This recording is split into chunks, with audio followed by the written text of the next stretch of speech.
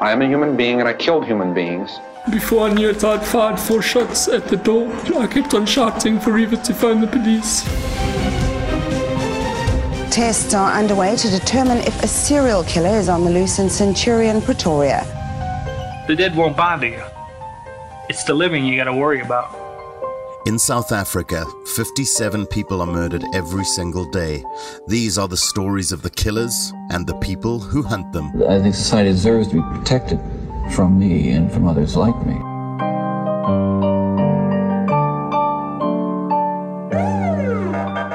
On the 3rd of April 2011, in Welkom, police recovered a vehicle belonging to a young local man named Michael van Eck.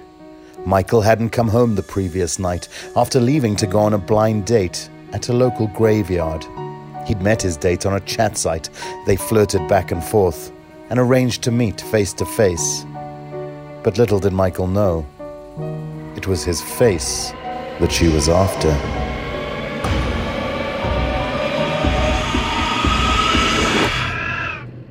My name is Paul Vivian Llewellyn. I'm a journalist curious about Africa's killers, criminals, and the cops who catch them. Joining me to discuss the reality behind crime on the continent is Gerard Labuschagne, the former cop and current head of LNS Threat Management, who led the investigative psychology section of the South African Police Service from 2001 until 2016. In his time there, he worked on over 300 serial murder and rape cases, and he is the profiler. Hello, Gerard. Hi, Paul. So today we are talking about violent fantasy, and we're going to be talking about a particular case which is very interesting and very macabre and very disturbing. But first of all, to kick off the conversation, let's talk a little bit about kind of fantasy broadly and what fantasy means in the world of the killer and how it fits into the world of the killer. What is fantasy? How do we understand fantasy from a psychological point of view? So fantasy is an important thing in every person's lives. We all have fantasies. We all have dreams. I mean, literally while we sleep, we have dreams. We fantasize, what would it be like if we won the lottery one day, or to date this person. So it's a normal way that we explore things and possibilities in our daily lives. As I said, it gives us aspirations of something to achieve. And of course, whenever we engage in sexual behavior, particularly people masturbating, you're fantasizing. You have a sexual fantasy that you're creating in your mind that kind of spurs on that sexual behavior. So it's part of normal day life. We all do it. But then you get people who have sort of more of your deviant fantasies in the sense that they perhaps involve violent aspects, non-consensual aspects, whether it be sexually non-consenting things. And we often find with your more psychologically motivated crimes, such as your serial murderers, your pedophiles, serial rapists, your people who commit other sort of bizarre murders, there's usually some underlying fantasy that's guiding what they do, that's scripting what they do. And that's why we often say that your serial murderers, for example, and serial rapists commit their crimes in a similar fashion, because they have this underlying fantasy, which becomes then, the kind of blueprint for what they then want to act out with every single victim. And some people say that, of course, in your fantasy world, you can sketch everything exactly the way you want it to happen. But in reality, things don't work that way. You can't find the victim that looks exactly like the victim that you'd like to choose, so you settle. The victim doesn't always behave the way that you want them to behave, so you have to adjust a little bit. And that's, some people say the theory is that the suspect's trying to recreate the perfect fantasy. Does that mean he would stop if they ever did that? No, I don't think so. They would just continue to try and do it. So again, that becomes the blueprint. It develops over many, many years. Often these things, specifically violent fantasies, start in childhood. And we sometimes see them very clearly if you look at, for example, sadistic offenders, those that enjoy torturing their victims, and often that torturing comes with a sexual arousal if it's a sexually sadistic offender. And that often becomes very well and clearly documented. If you were to ask a sadist about their fantasies, if they're going to be honest with you, they will have them down to the smallest minutiae in detail. Other people, we sometimes find that they have difficulty verbalizing their fantasies. It's there, but they themselves struggle to put it into words. And like I said, your sadist will always be the one who's very clear. And sometimes a sadist even writes about them in their diaries. There was the Charles Leonard Lake and Charles Ng, which are quite well-known serial murderers in the U.S.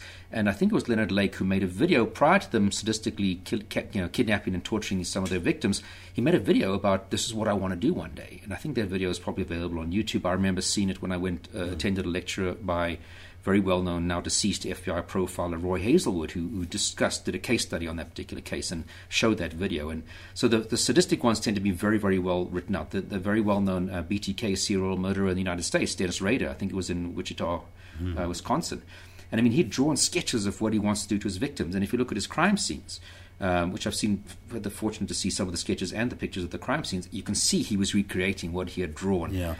What's interesting is that, we've spoken about the fact that, one of the things that people don't consider necessarily about a serial killer is that 99% of the time a serial killer is not a serial killer in their daily life because they're going about their daily lives. It is those moments in their life where they enact these fantasies that they kind of actively become that serial killer persona comes to the forefront. But the fantasy then is that underlying element of the killer that is there consistently. So this is something that is a part of that person's personality throughout. So that is where you see. Yeah. And that the serial killer exists within the personality, within the kind of fantasy world of these. And I always say, we all, let's say you've had a very bad day, or you have a horrible boss that you really hate. We all fantasize about, I'd love to punch that guy because he's such an idiot. And that's often an important way that I can give you so many examples. That we kind of allow ourselves in a safe environment to actually express things that we would never do in the real life, and can lead to some kind of resolving of that kind of anger. But unfortunately for these guys, this fantasy does not become the solution. It's almost like the stepping stone. Yes. And at some point they want to act it out. And we slowly see them acting it out, maybe with their consensual sexual partners. Sure. Tying them. For example, if you're the guy who, ends up kidnapping a hitchhiker, taking them to a deserted place, torturing them and killing them, you might start out with a little bit of S&M with your sexual partner and how far they'll allow you to go. But again, that will never satisfy you 100%. And then you kind of eventually will step into what you really want to do. So you often see those little elements of the trial runs with consensual partners and then non-consensual partners pushing that boundary until they finally start to act out. And these are often in reaction to what's happened to them when they're young. So you might get a guy who's targeting elderly people in old age homes. Maybe for him, he was abused by an elderly person when he was younger. There's sometimes that kind of a historical link between what happened to them and what they're going to do to other people. An interesting example of that, because again, it's important for people to understand that fantasy is a very normal part of everyone's lives. Absolutely. We're talking about when the fantasy starts going into that sadistic dark place.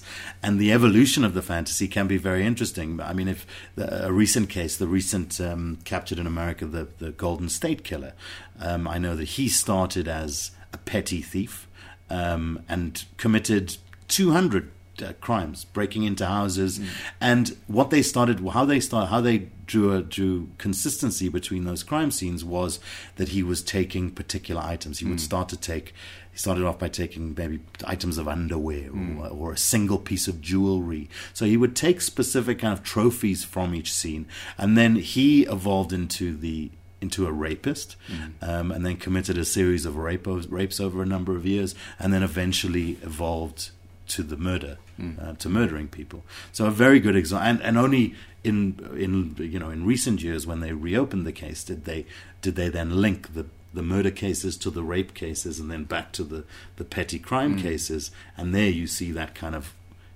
the fantasy evolving as his confidence as a criminal evolves, and I assume as his inability to control those fantasies.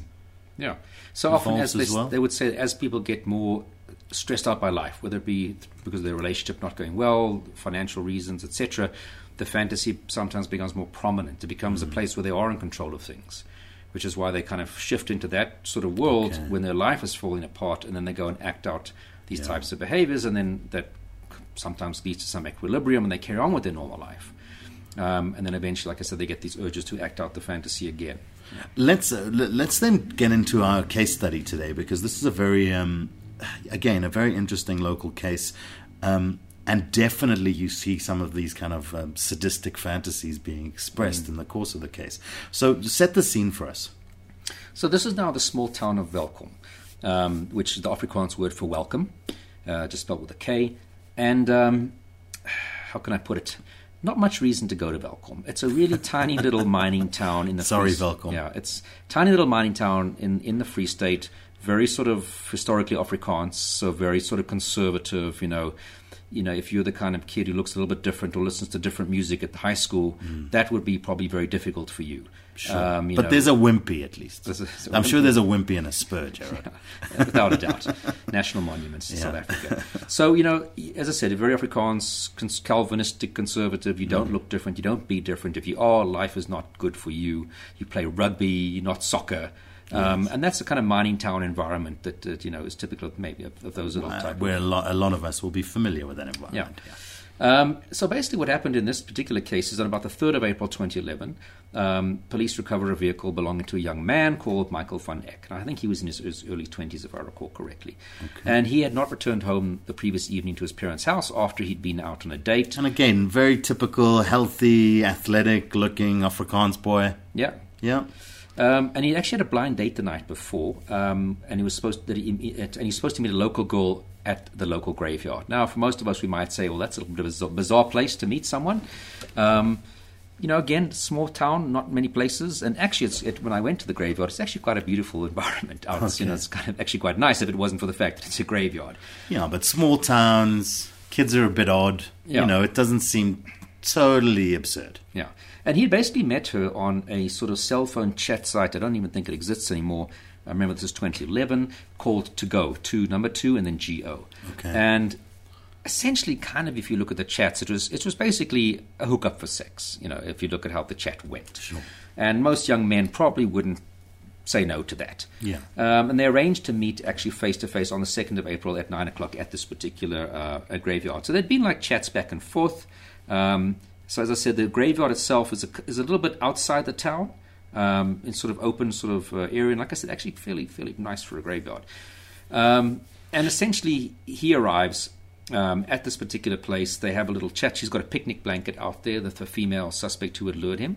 And there's a picnic blanket, couple glasses, items, him thinking he's going to have a nice romantic date at the picnic. We must underline the fact that this is there's no warning bells going off here. It's a woman, you know what I mean? You're going on a date. It's a dating service, which is friends and, buddies probably use. So there's absolutely no kind of preemptive warning signs here that he's stepping into a dodgy situation. Not at all.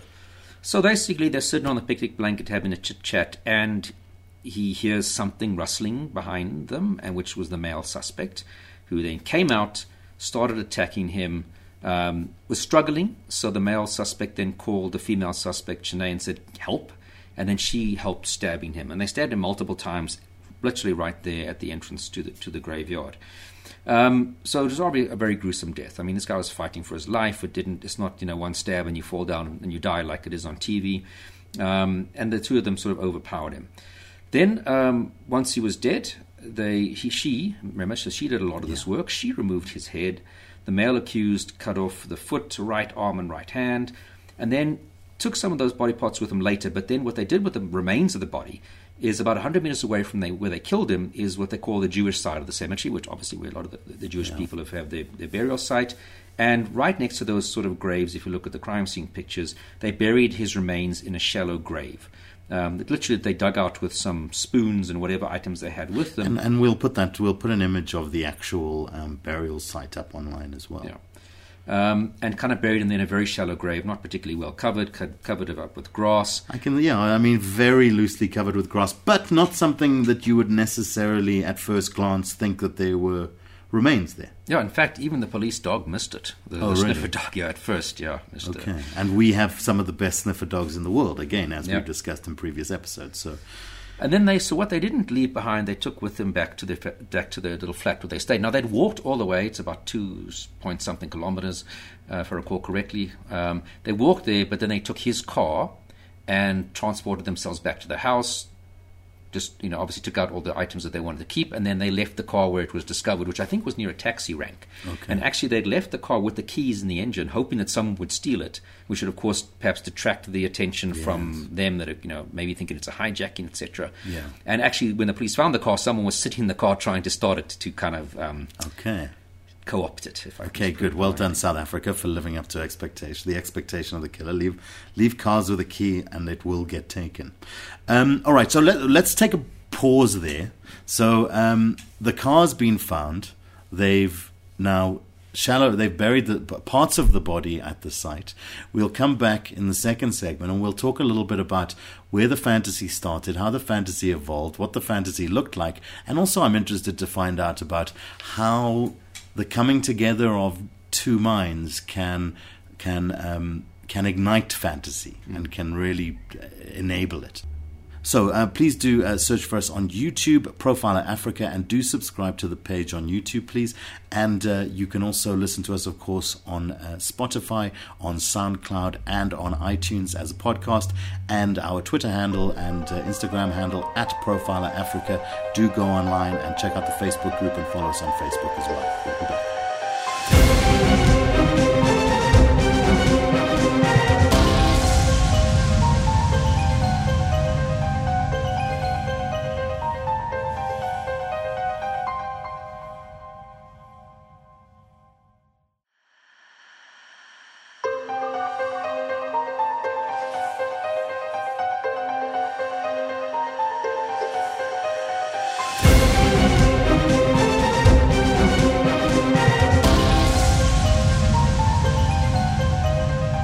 In South Africa, 57 people are murdered every day. On Profiler, we bring you the stories of the criminals and the people who hunt them.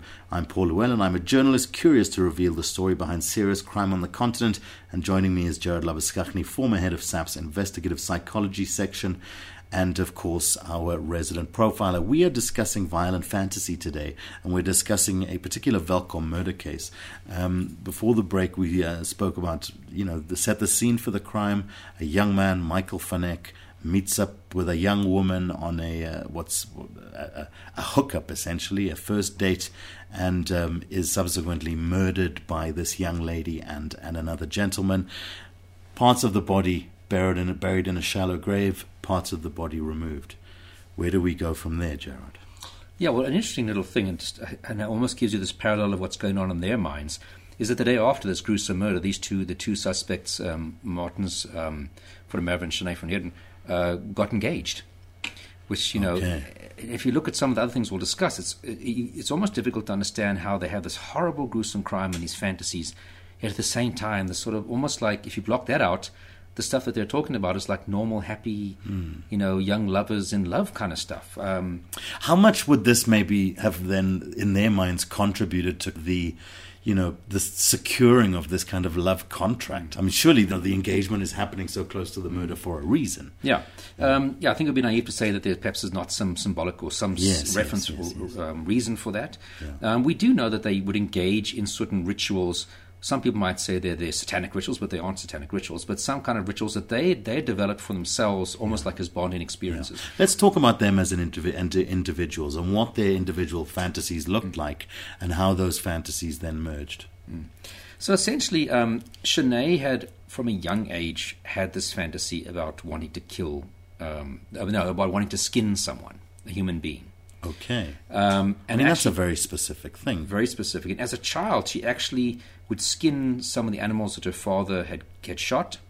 Okay. So she kind of, again, this trial run, practicing it out. You have this fantasy from a young age, but you can't go out and kill someone to do the skinning, so you focus on what you can. Yes. Like if the dogs had killed an animal that's straight onto their property, she would sort of skin that. So that's I want to also underline the fact that that's not necessarily a clear warning sign that somebody's going to grow up to be a killer necessarily. It's not totally consistent across serial killers is what I'm saying. Yeah, look, I mean, it's not all serial killers start off by skinning animals or killing animals. Yeah.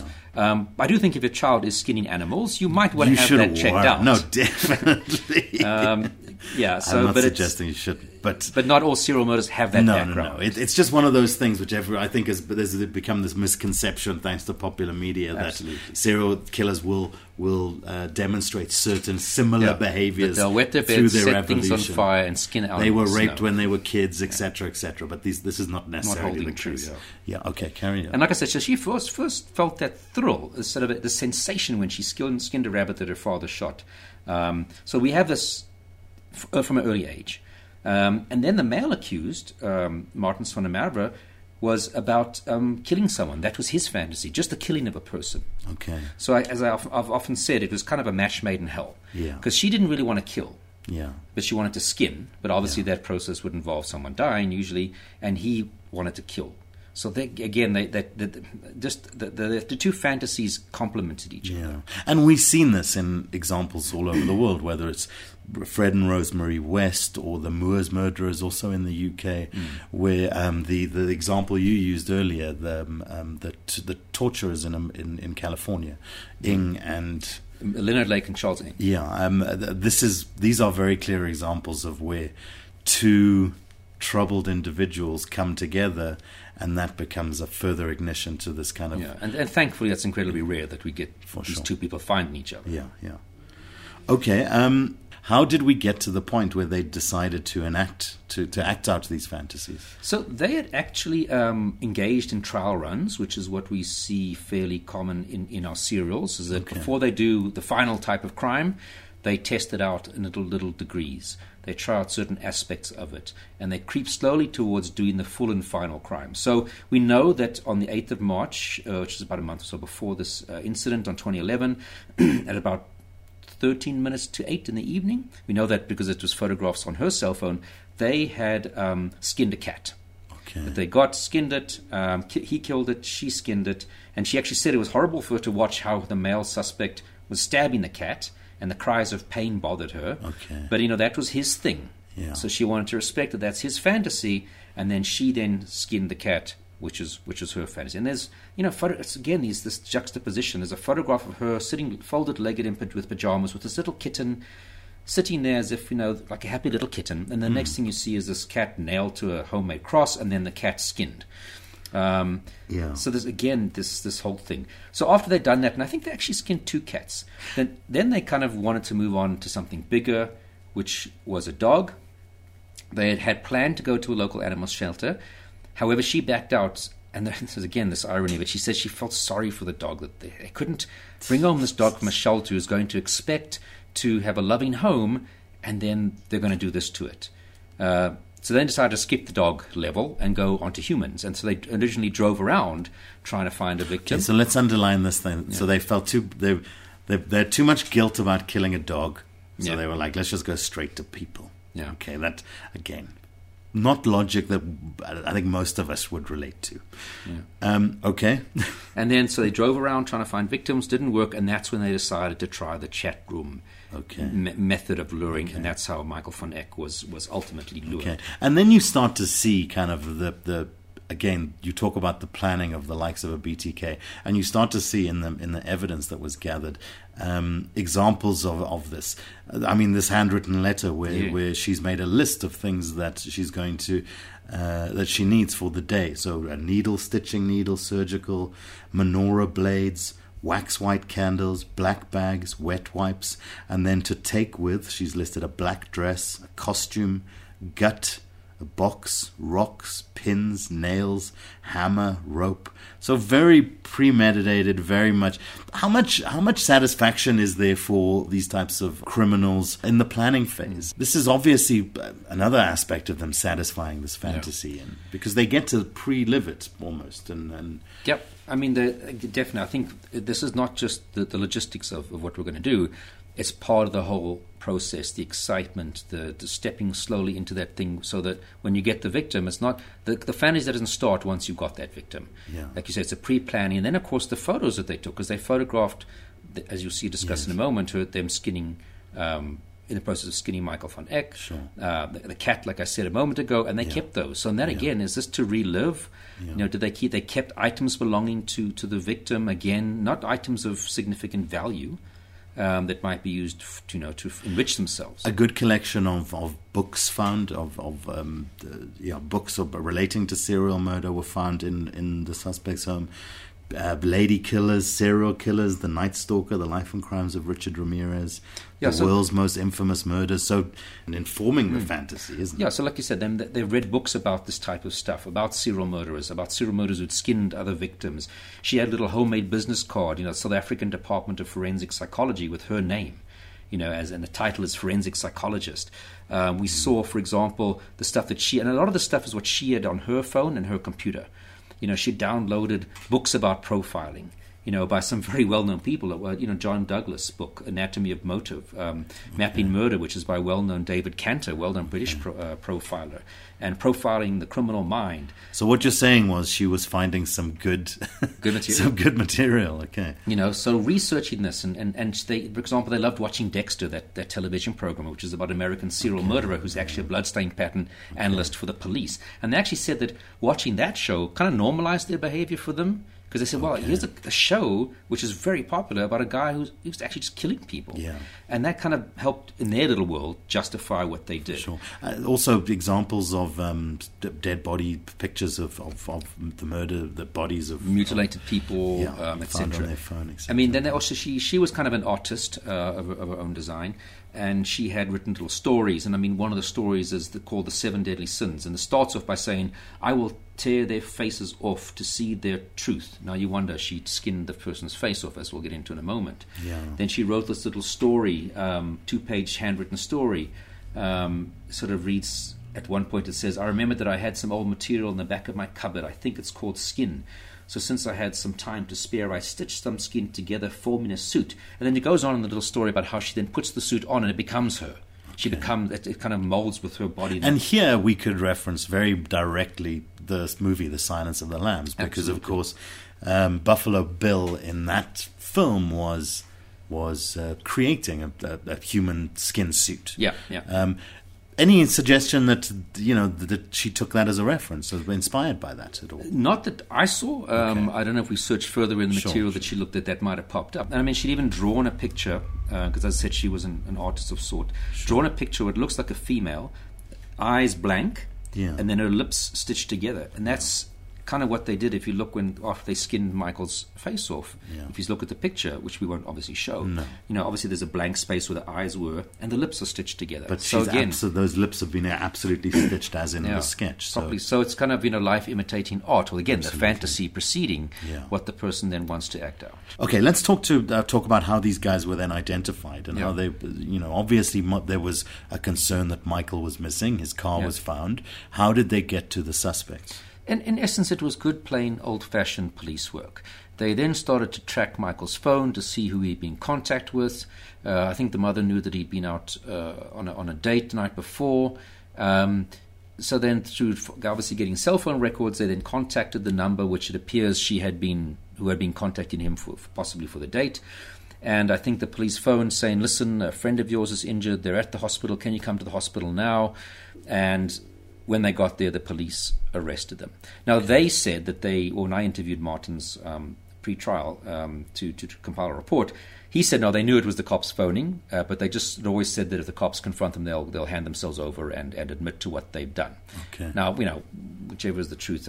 Sure. But the cops did that, and it worked, and they then arrested them. And from the start, they pretty much were cooperating as to and saying what they'd done. They didn't try to sort of cover it up and hide it, really. Okay. So they've identified the potential suspects. What do they discover? Yeah, so then, again, I've spoken about this in previous episodes. They were asked to do a pointing out, which is when the offender takes a person with no knowledge about the case and shows them where everything played out. Sure. They pointed out, obviously, the graveyard where the body was buried. And, of course, in their back garden, what they'd done after they'd skinned the face the following day after the murder, they'd put the remainders buried them in their back garden. So it was the skull that was left behind. The face was kept in the fridge. Okay. It was the skull, the foot, the hand, the leg, etc., the clothing, the cell phone were all buried right in the back garden of the little flat where they stayed, which I see now in my notes was about 4.8 kilometers from the actual murder scene. Okay. And they were pointed out by the suspect, obviously within a day or so of them being arrested. I mean, it's got to be an extraordinarily odd thing to discover a skinned face in a refrigerator. Yeah, I mean, I've spoken to the police who were involved in this, and they didn't exactly tell the cops what was. They just said, "Look, there's something in the fridge you should check out." And obviously the cops went, opened it up, and came across this very gruesome face. Because at that point they had no idea that this type of murder had been committed. And I think a lot of the people who were involved have experienced a lot of trauma as a result of this particular case, because it's very gruesome nature. But the thing is, I mean, to be honest, looking at the image of a skinned face, and I've never seen an actual skinned face before. It's very easy to kind of disassociate, to not. It doesn't. It's stripped of its kind of human quality, so it doesn't. I find it an odd thing looking at this image, because I'm looking at a skinned face, but I don't feel totally repulsed by it because it doesn't seem real for some reason. Yep. You know? But I guess it's a different thing when you're actually picking it out of a refrigerator. We'll be back in a little while. Of course, please do log on to our YouTube page, search Profiler Africa on YouTube, and please do subscribe. We're available as a podcast, of course, on iTunes, on Spotify, and on SoundCloud. And our social media handle is @Profiler Africa, so do look out for us on Instagram, on Twitter, and on Facebook.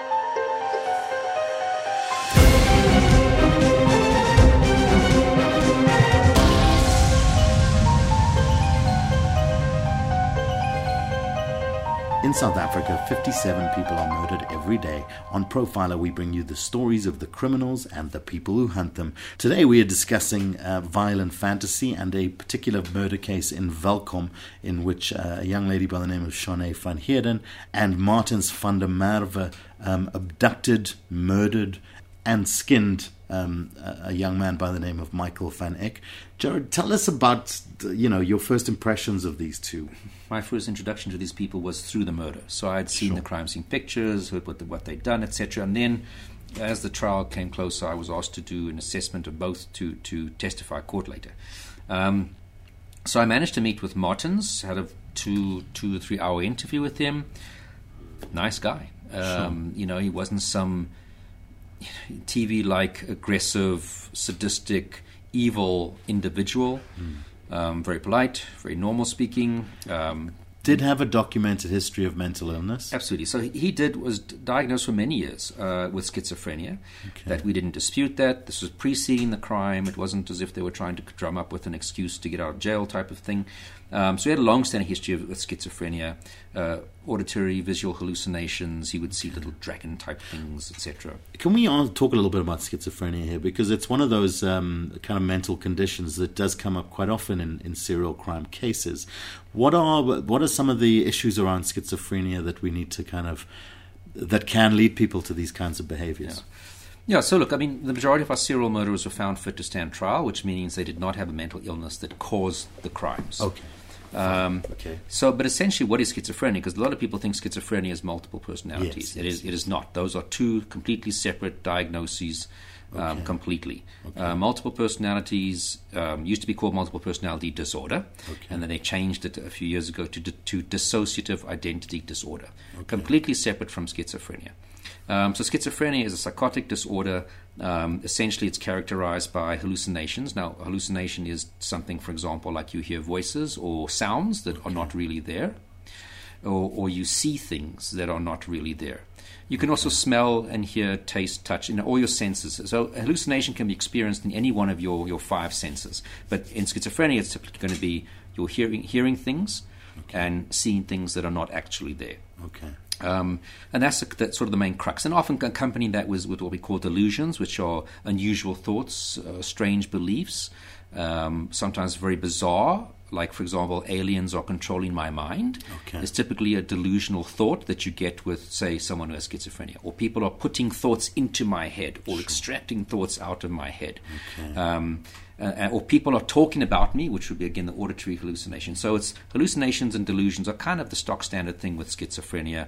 Okay. And if it's not due to drugs, obviously, then you wouldn't classify it as schizophrenia. If the person was, for example, taking LSD and experiencing that, you'd want to rule out, is there, for example, a brain tumor, which is pressing on a part of the brain, which is causing the person to hear or see things that are not there, or other medical explanations for it. And once you've ruled those out, you're dealing with schizophrenia, which would then have to be treated with medication. And it will be a lifelong thing. You don't cure schizophrenia. Okay. You control the symptoms by medication. And a well-managed schizophrenic is somebody who is suitable to kind of live amongst us in society? Absolutely. Yeah, I mean, I always say that our prisons are filled with people who are not mentally ill, who've done horrible crimes. Sure. So we don't typically have to fear the mentally ill. People fear it because they don't understand it. Absolutely. And it's strange and it's weird, etc. Yeah. And this is really an interesting aspect of this whole conversation when it comes to serial killers. I was discussing with you kind of off tape earlier, I was watching an episode of a show relating to Jeffrey Dahmer, and it's really clear how the parents there, Jeffrey Dahmer's dad in particular, really stayed loyal to him from a parent point of view, and what I took from kind of interviews with him was that he understood that his son was mentally ill. Yeah, I mean, I'd be cautious about saying the word mentally ill because, like I said, they usually don't have a diagnosable mental disorder. Okay. Now, that's not to say that there's normal. Yes. Clearly they're not. Because then psychologically they behave quite radically different to the rest of us, and so we have to understand that they are fundamentally different. And you've said to me before that trying to compare a psychopath to yourself is like trying to compare yourself to a stone. Yeah. So they're two fundamentally different things. Yeah, so one of the things that does often pop up is the issue of a psychopath, which is a personality disorder, which is someone who sees the world fundamentally different to we do, and often don't have the accompanying emotions and feelings and empathy that other people have. But having said that, probably 95% of psychopaths are not killing people. Yes. So that's not an explanation for serial murder, although you might say a lot of serial murderers also have Most of them are CEOs of companies. Yeah, the other ones become CEOs and successful generals and exactly. captains of industry and politicians. So mental illness doesn't really explain serial murder in this case. So even here, Martin's schizophrenia isn't what caused him to do this. No. And that's also what the court found. He was sent for a lengthy observation, is that he wasn't having command instructions, voices telling him, Martins, go out and kill someone. Okay. If it was, and that was truly the case, then we would say the mental illness is, in quote-unquote, responsible for this. He should be in a mental hospital, not in a prison. Okay. But again, this was hashed out in this case very at length with the court, with different psychiatrists and myself testifying. And we say, we don't dispute his schizophrenia, but we're saying that didn't cause him to commit these crimes. Okay. That was done by Martins himself because he wanted to. Okay. Therefore, although he has the schizophrenia history and he should be treated for that, he's going to go to prison because he knew what he was doing. He had the ability to control his behavior, and he will get his schizophrenia treatment in prison. So the only way that you will be treated as suffering from a mental illness is if you are deemed to be not in control of your actions. Yes. So legally there must be a nexus or a link between the crime and the actual mental illness. Okay. Otherwise, having a mental disorder diagnosis is a get-out-of-jail-free card for anything. I'm going to go just take this chocolate from the shop. Oh, guys, sorry, I'm schizophrenic. Yeah. You can't have that. I'm feeling a little bit depressed today, Jared. I'm going to go out and kill some students. Or rob a bank, or just, do whatever the hell I feel like. No, you are still responsible. Absolutely. And that has to be proven that the mental illness caused that behavior. And that's why people get sent for observation by the courts in these scenarios. Sure. And then they go usually for 30 days to a government psychiatric hospital that has a forensic assessment capabilities. And what they'll be looking at is, during the actual crime itself, is there any evidence that your behaviors were controlled, to put it that way, by your mental illness? Okay. And then secondly, now that you have to stand trial, are you sane in the sense of are your symptoms under control? Can you speak to your lawyer? Can you advise your lawyer what to do? Because again, you can't put someone who's rampantly psychotic and delusional, not in contact with reality. They can't consult with their lawyer and say what they would like their lawyer to do and how they would like their case to be run. So that's what they're looking for when you send for mental observation. That is what happened in this case. And Shanae, any mental conditions? So basically what happened was the trial was split. So they both wanted to plead guilty from the start. Okay. The trials were split because Martin's, obviously with his schizophrenia background, there was a lot more investigation into his mental health that had to take place. Okay. So hers proceeded faster than his. Okay. And she pled guilty, and they actually called psychiatrist Merrill Foster, who also appeared in the Oscar Pistorius case, testifying on his behalf, who did an assessment to say that, yes, she is a psychopath, and that allowed them to classify her as a dangerous criminal. Okay. Now, essentially what that means is that instead of, for example, getting a life sentence or a straight 25-year sentence or 20-year sentence, essentially what happens is once you're classified as a dangerous criminal, the judge says that in 20 years' time, you must come back to court, and ideally the same judge, if not a different judge, convince the judge you've been rehabilitated and released on parole. So essentially what it means, correctional services has no ability to give her parole. Okay. So 20 years' time, boom, she's going to appear in court. She can obviously get her lawyers to get psychologists and whoever to testify, and they'll have to convince the judge. If not, the judge is going to say, right, another 10 years or 15 years or 5 years again. So you kind of exclude correctional services from that parole process, which I'm sorry to say correctional services, but I do think that's a better option. Sure. I've been quite concerned by some of the people who've gotten parole by correctional services. Okay. So she got that almost like what we call indeterminate sentence. Okay. And her case was dealt with quite quickly. And I testified there saying essentially that, we should treat her as both of them as serial murderers, although they've only killed one victim. They themselves said they would have done it again. Yes. We have these trial runs that we saw leading up to the incident with testing on animals and then thinking about a dog, then maybe trying to get a human, and then getting hold of Michael van Eck. So I said that we should treat them as serial murderers, even though they've only been convicted of one actual murder. Okay.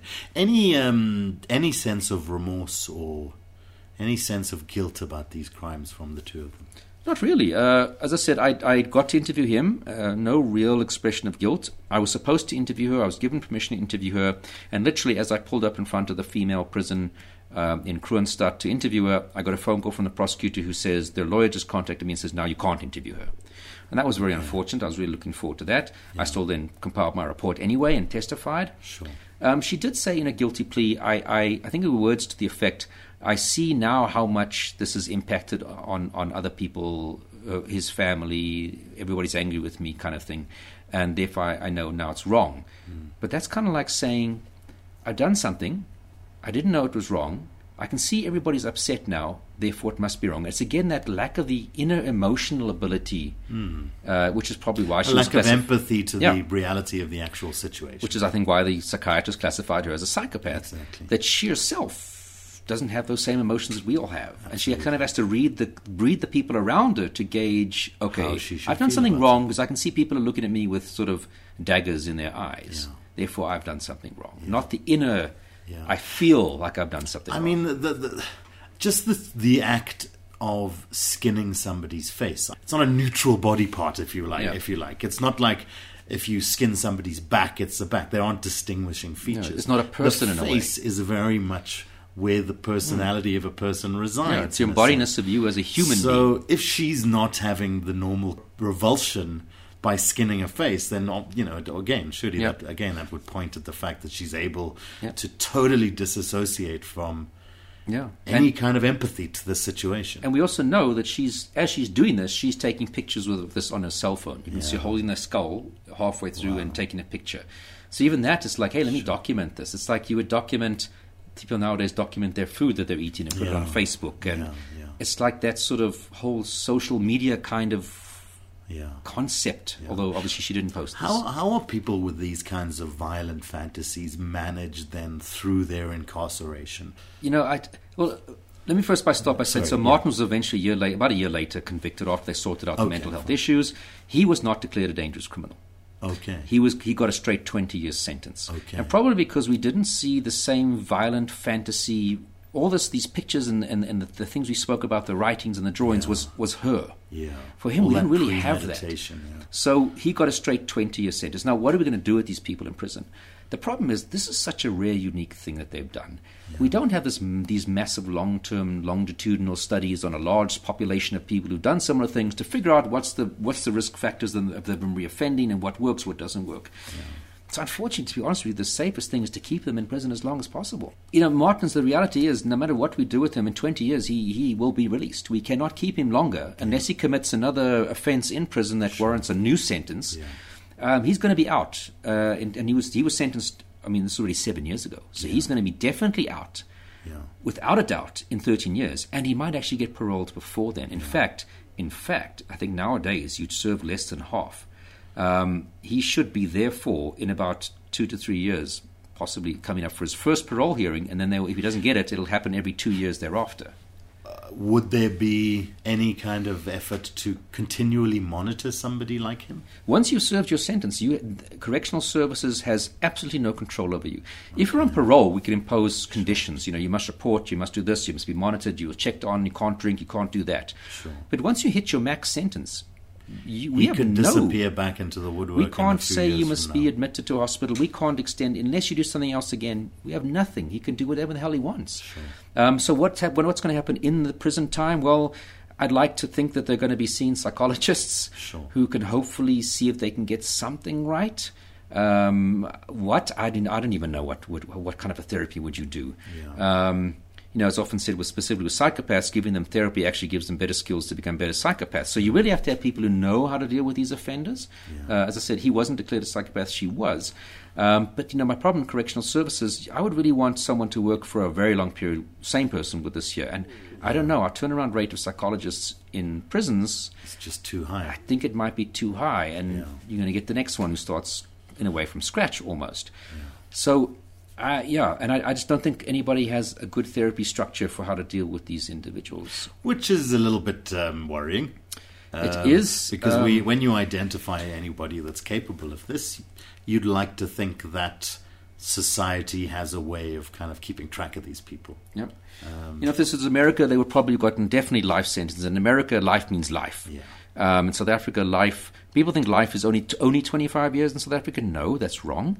Life is life. But after normally 25 years, you will be coming up for parole hearings. Okay. Yeah. Now, again, that does not mean you will get parole, but it means from 25 years, and then every 2 years thereafter, you will have a parole hearing, which means you can come up for parole. If you get parole, you still got your life sentence. You're just continuing it outside under certain conditions. Sure. If you mess up, and it's serious enough, you will be pulled back into prison and continue to sit in prison with your life sentence until you become eligible again at some point for parole, and then you go out. So the life sentence always exists. The difference is where will you be serving it, outside in the community with restrictions or back in the prison, or in the prison environment. Yeah.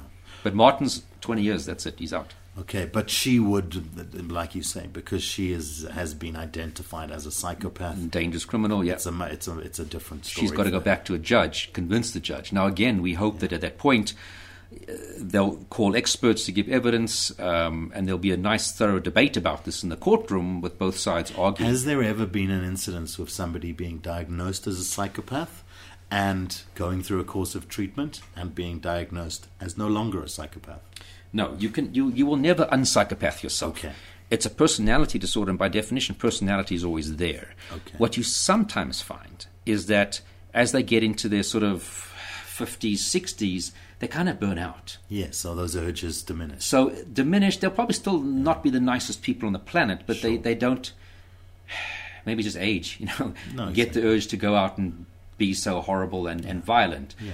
Now, that doesn't mean they might not still be devious and unpleasant people who would love to do whatever, but they might not be as active and florid. Yeah. And again, is that just the aging process, that we just calm down as older people? But you're never not going to be a psycho. You don't cure psychopathy, unfortunately. And I guess one of the realities of humanity, of living on the planet, is that we live in the yin and a yang. But there is always good. Where there is good, there is evil. Yeah. And that's always going to be the case. Shame that guys like you aren't at the cops still, helping us to identify evil as efficiently, as effectively as we could do. What are your takeouts from this case? Well, I mean, this was such a unique case. It's very rare. I've never had something like this happen. I've had cases where there's been mutilation, even skinning of people. But this is the first one where we really got to see the insight, the underlying fantasy, proof of that by means of what was on her phone, what was on the computer, the books they bought, etc., her writings, her drawings, that really kind of we can say here, this is what we're talking about when we say that fantasy exists. It is part of what people leading up to commit these types of murders. In a way, it's like a textbook example. And as I always like to say, sometimes they're called textbook examples because you only read about them in textbooks. But this really, from a teaching point of view for people, investigators, etc., and forensic psychologists, I'll be teaching about this case till the day I probably die, because I don't think I'm going to come across another one that I've worked on that really illustrates what I'm trying to say when we talk about how this fantasy plays a role in violent crime, and of course sometimes in sexual crimes. Yeah, my takeout for this is why I'm not more disturbed at seeing an actual skinned human face, because a skinned human face just doesn't. It doesn't seem like, it just doesn't feel real. It's hard to kind of really go, man, that was a living, breathing human being. And I think that has a way that... Which is weird. I'm a bit disturbed by it. I think it's okay. Don't worry. Okay. I think because also how we're looking at this case, from a process point of view, from start to finish, investigation, what happened to the offenders, and what does it mean? And I think when you start to look at it, you can say investigatively or academically, it's not just this gory picture that you're looking at and you're grossed out by. You're seeing it in the context of where it came from, where it's going, and the relevance. So for me, I get excited about the case from an academic, experiential, research point of view, as a professional, as a detective, as a psychologist, and that makes it easier to look at this and understand it. Yeah. Of course, if your kids are displaying odd behaviors, into the macabre, etc., don't panic. It doesn't mean that they're going to turn into a killer.